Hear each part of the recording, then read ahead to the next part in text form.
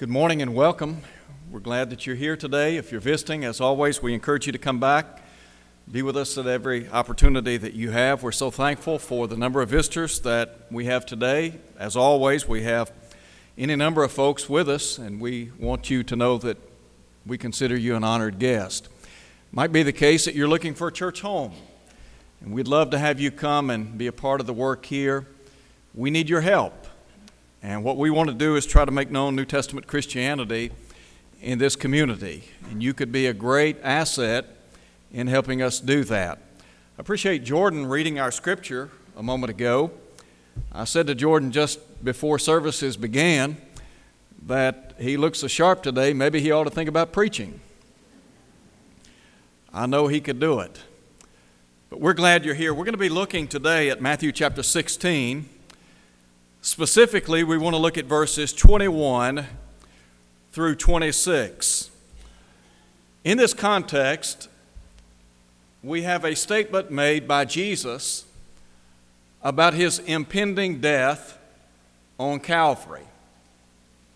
And the Apostle Peter speaks up, not unlike his ways.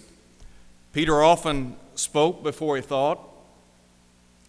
And sometimes Peter had difficulty getting on the same page with Jesus. It might be the case that sometimes we have difficulty getting on the same page with the work of the Lord. And what the Lord really wanted from Peter was support. Peter needed to learn a lot, and Peter had the opportunity, along with the other disciples, to spend about 3 years with Jesus, and they had the privilege of sitting at his feet and learning some great messages.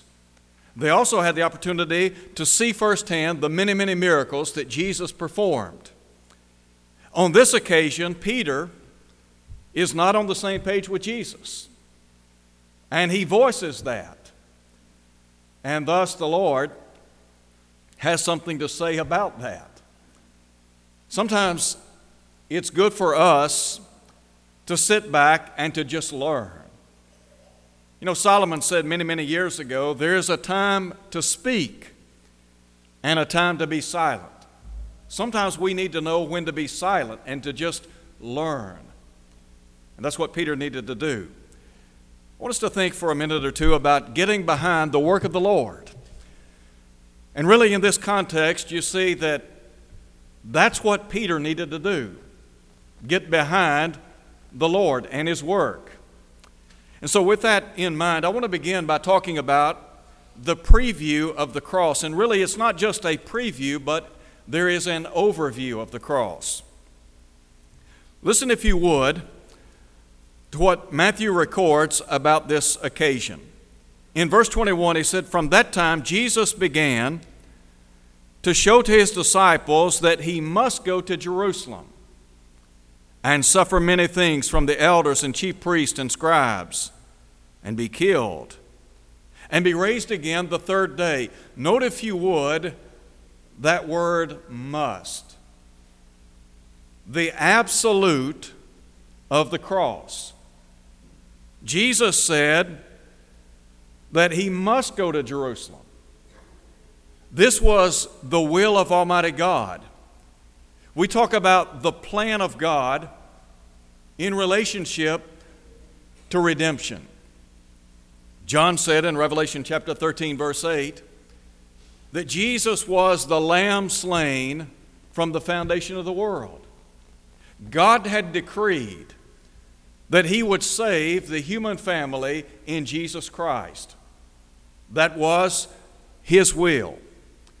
And so what Jesus is saying here is that he was following that will. He was in compliance, in harmony with the will of his Father. There are a lot of passages of Scripture that speak to the fact that God intended to redeem the human family through Jesus Christ. Paul said, according as he has chosen us in him before the foundation of the world, that we should be holy and without blame before him in love. In Ephesians chapter 1. And then note, if you would, not only does Matthew affords us insight into the plan of God, but to the place where this would commence. Jesus had instructed his disciples that he must go to Jerusalem. Jesus would go to Jerusalem and be tried, wouldn't he? He would stand before Pontius Pilate, and Pilate would say on more than one occasion, "I find no fault in this man." And yet the people wanted him crucified, didn't they? And so just outside the walls of Jerusalem, Jesus was lifted up between two thieves. Luke said when they came to the place which is called Calvary, there they crucified him and the thieves, one on the right hand and the other on the left. We might also just point out very quickly the people that are identified as having a part in the death of Jesus. The Lord would suffer many things from the elders, chief priests, and scribes, from the Jewish people. In chapter 17, Jesus would say to the disciples while in Galilee that the Son of Man must be betrayed by men. There were a number of people that had a part in the death of Jesus. And then note, if you would, the pain. Matthew tells us that he would suffer many things from the elders, chief priests, and scribes, and be killed. Physically, Jesus would suffer many, many things. You can go back and read the gospel narratives, and you can see what Matthew, Mark, Luke, and John wrote about the trial scene and the taunting, the insults, the slapping, the mockery. The Bible says they spat in his face. Jesus suffered immensely. Peter said, Christ has left us an example that we should follow in his steps, who did no sin, neither was guile or deceit found in his mouth, who when he was reviled not again, when he suffered, threatened not, but committed himself to him who judges righteously, who his own self bore our sins in his body on the cross, that we being dead unto sin might live unto righteousness, by whose stripes we're healed. And so Jesus Christ suffered immensely, culminating in death. As Luke said, when they came to the place called Calvary, they crucified him. They drove nails in his hands and feet. A spear was thrust into his side. And the Bible says that water and blood came forth. Jesus died for the sins of the human family. And then there is the power that is spoken of in verse 21. Not only would he be killed, but Matthew said he would be raised again the third day. His power over the cross. Jesus was triumphant over death. Back in Genesis chapter 3, verse 15, when God announced the promised seed, he said that his heel would be bruised.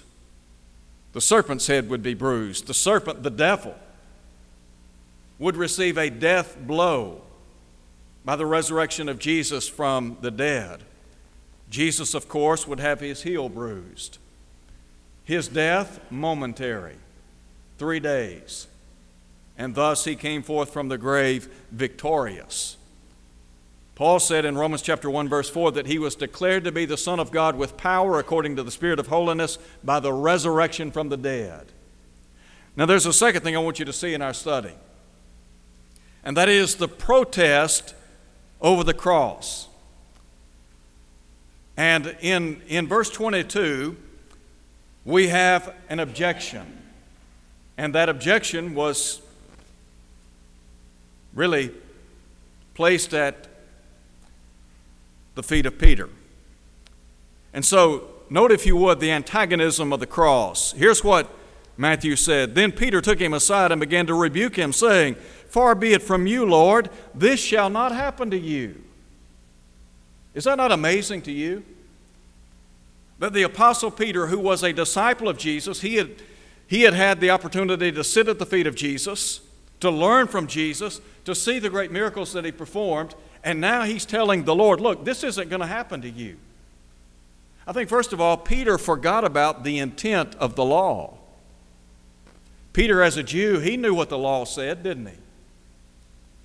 The law pointed out that the purpose behind the giving of the law, and Paul sums this up in Galatians chapter 3 and verse 19. He asked the question, "Wherefore then serveth the law?"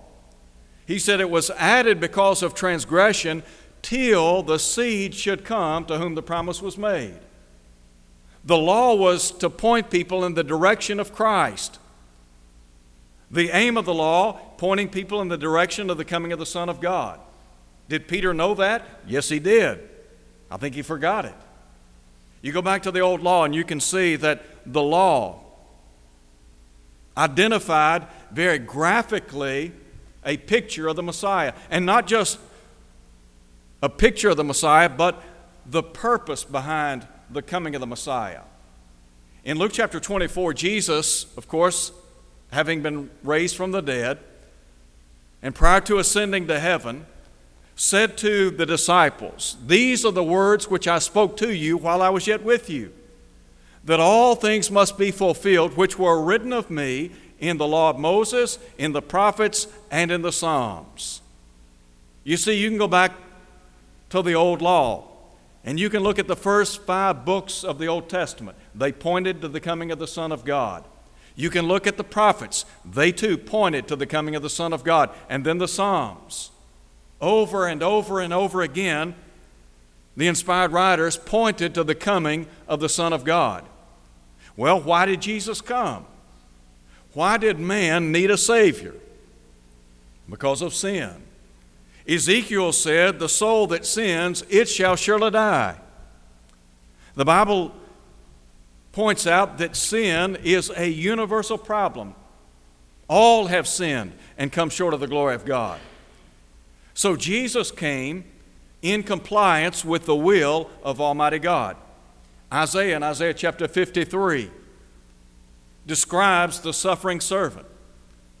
He said there's no beauty that we should desire him. There's nothing striking about the appearance of Jesus, nothing that would have made him stand out head and shoulders above other people. But he was the suffering servant, the Messianic king. And Isaiah said he was wounded for our transgressions. He was bruised for our iniquities. The chastisement of our peace was upon him, and with his stripes we are healed. So Jesus would pay the price for sin, for all of us. Peter, first of all, forgot about the intent of the law, and then I think secondly, he forgot about the identity of the Lord.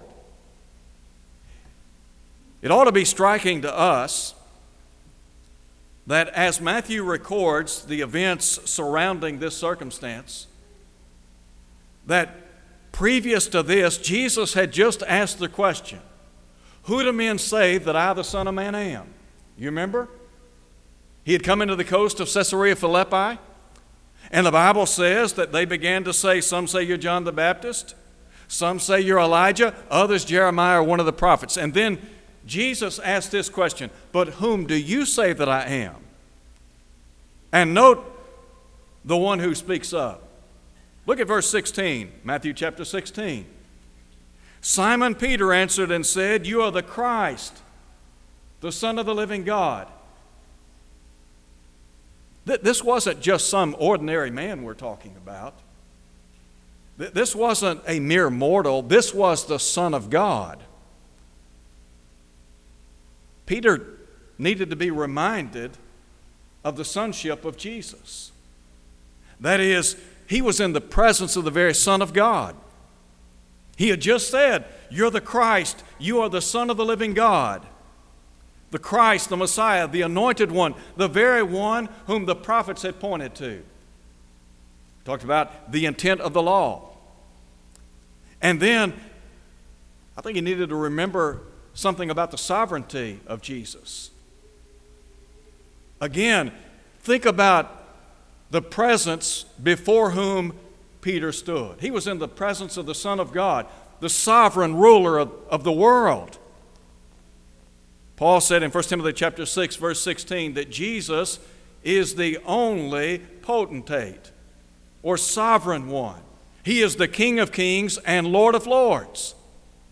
Now, put this in perspective for a minute. Here is Peter, and Jesus has just said, I've got to go to Jerusalem. I've got to suffer many things at the hands of the chief priests, elders, and scribes, be killed, and then I'm going to be raised from the dead the third day. And Peter stands up and says, far be it from you, Lord, this shall not happen to you. Can you imagine telling the Lord? You've got it all wrong. You don't know what you're talking about. Here is Peter standing in the presence of the sovereign Son of God, and he's telling him, in effect, you don't know what you're talking about, Lord. I think he did know what he was talking about. You see, Jesus, as the Son of God, knew exactly what his task was here upon this earth.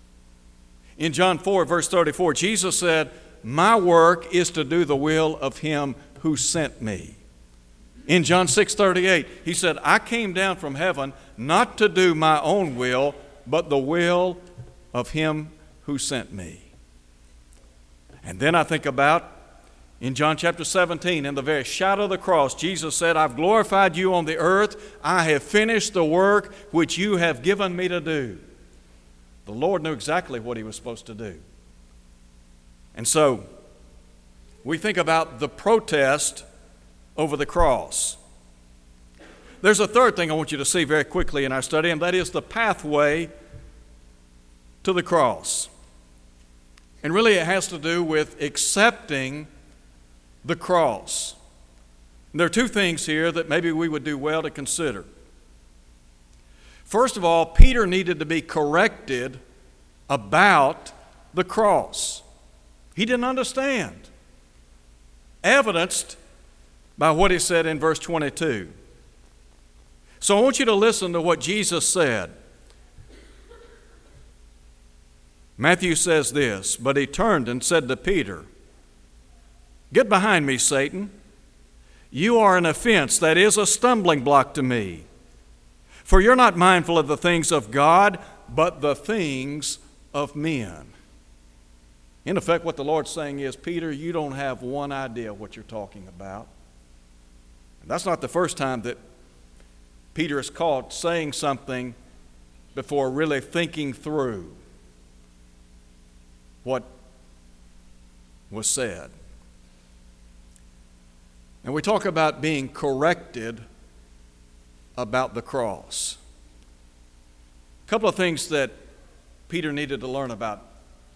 He needed to learn about the will of God, and number two, he needed to learn about the ways of God. Just because I don't necessarily understand God's ways doesn't mean that his ways are not true. You remember what Isaiah said in Isaiah chapter 55? My ways are not your ways, neither are my thoughts your thoughts. He talked about the fact that God's ways are much higher than our ways. His thoughts much higher than our thoughts. I think about the words of Paul in Romans chapter 11 when he said, oh, the depth of the riches, both of the wisdom and knowledge of God. How unsearchable are his judgments and his ways past tracing out or past finding out. Look, I may not understand some of the things that God commands me to do. I may not necessarily understand everything behind a particular command or act recorded in Scripture, but I know this.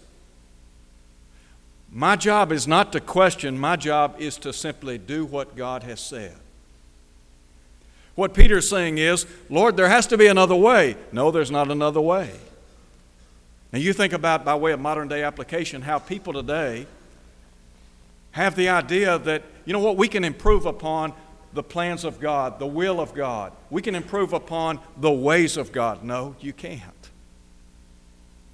There are a lot of people that need to learn that lesson.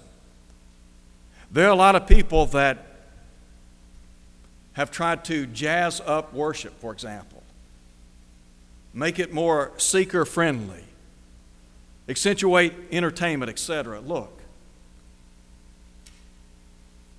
there are a lot of people that they'll tell you preaching is outdated, and yet Paul said in 1 Corinthians chapter 1 that it pleased God through the foolishness of preaching to save them which believe. Did God know what he was talking about? I think he did. Again, we talk about the will and ways of God. As Isaiah said, as the heavens are high above, my ways are higher than your ways, and my thoughts higher than your thoughts. So Peter needed, first of all, he needed to be corrected about the cross, and then he needed to be connected to the cross. What do you mean Peter needed to be connected to the cross? I think what the Lord needed from Peter was support. Don't you? If you were going to the cross, had you been in the shoes of Jesus, what would you have wanted? You would have wanted support. Think about when he went to the Garden of Gethsemane. You remember who went to the garden with him? Peter, James, and John. What'd they do? They slept, didn't they? Rather than spending time supporting Jesus, rather than spending time in prayer, they slept. And the Hebrew writer said, who in the days of his flesh offered up prayers and supplications with strong crying and tears unto him that was able to save him from death, and he was heard in that he feared. Jesus, all alone. Peter needed to be supportive of what the Lord was about to encounter. And I think about the work of the church today, and we talk about getting behind the work of the church, getting behind the Lord's work. You know what God needs from me? He needs my support, doesn't he? In the sense that I am a member of the body of Christ, and I have the opportunity to be a part, a small part, in the ongoing work of the Lord here on earth. Whatever abilities or whatever talents I have, whatever abilities or talents you have, we ought to try to use those to the glory of God. Think about how you can be a light in the midst of a darkened world. Think about how you can pray for the work, how you can encourage others to be followers of the work, how you can help lead other people to Christ. And so, Peter needed to be supportive, and then number two, he needed to be submissive. I want you to listen to what Jesus said in verse 24. Then Jesus said to his disciples, not Peter only, but all the disciples, if anyone desires to come after me, let him deny himself, take up his cross, and follow me. For whoever desires to save his life will lose it. Whoever loses his life for my sake will find it. What is a man profited if he gains the whole world, loses his own soul? What will a man give in exchange for his soul? What the Lord was saying to Peter and the other disciples is, if you want to be a follower of me, you want to be a disciple of mine, then you have to lose yourself in my service, in my will and in my ways. Do you remember the Apostle Paul in Galatians chapter 2 at verse 20? When he said, I have been crucified with Christ. He said, it's no longer I who live, but Christ who lives in me. That's what the Lord is saying here. Peter and to the other disciples, you need to lose yourselves in service to me. You need to be submissive to me, and that would begin with self-denial, crucifying self, and then taking up the cross and following him. You know, Peter would later lose his life for the cause of Christ. And I think Peter, he did so gladly because he came to understand and appreciate what the Lord had done on his behalf. I want to ask you a question today. When you look at our text, really what Jesus is saying is, I've got to go to Jerusalem, I've got to suffer these things and be killed for you. Now, contextually, he's talking to his disciples. But really, he's talking to all of us. What Jesus did 2,000 years ago, just outside the walls of Jerusalem, it was for us. It was for me, for you, for all people. Listen to Paul in 2 Corinthians chapter 5, verse 21. Him who knew no sin, he became sin on our behalf, that we might become the righteousness of God in him. Or think about Peter. I mentioned 1 Peter chapter 2. Peter said that Christ bore our sins. And note the word our. Peter's saying he bore my sins in his body on the cross, that we, being dead unto sin, might live unto righteousness, by whose stripes we are healed. They scourged the Lord. They beat him to a pulp. And he experienced all of that for each and every one of us. The application of the cross is universal. As Paul said in 1 Corinthians chapter 15, in verses 1 through 4, Christ died for us.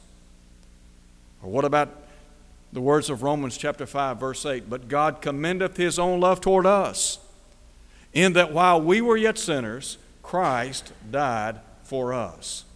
Don't ever forget, the Lord died for you. And because he went to the cross for you, doesn't it stand to reason that as a member of his body, you would get behind the work of the Lord? That you would be supportive of the work of the Lord? God's work isn't finished here on earth. There's still a lot to do. And you have the opportunity to have a small part in that work. If you're here today and you're not a Christian, I want to encourage you to come to Christ. I want to encourage you to put your faith and trust in Jesus as the Son of God. I want to encourage you to repent of all of your sins, as Peter said on Pentecost Day, when he preached the first gospel sermon. And he said, repent, in verse 38 of chapter 2. I want to encourage you to confess with your mouth what you believe in your heart, that Jesus is the divine Son of God, just like the eunuch did in Acts chapter 8, verse 37. I want to encourage you to be baptized into Christ so that all your sins can be washed away, as Saul of Tarsus did in Acts 22, verse 16. I want to encourage you to be faithful, because Jesus said, if you're faithful until death, God will bestow on you the crown of life. If you're here today and you're not faithful to his cause, won't you come home? Could we pray with you and for you? You know, the Bible says, confess your faults one to another. Pray one for another. We'd be happy to pray with you and for you. And the assurance is God will abundantly pardon. Won't you come as we stand and sing?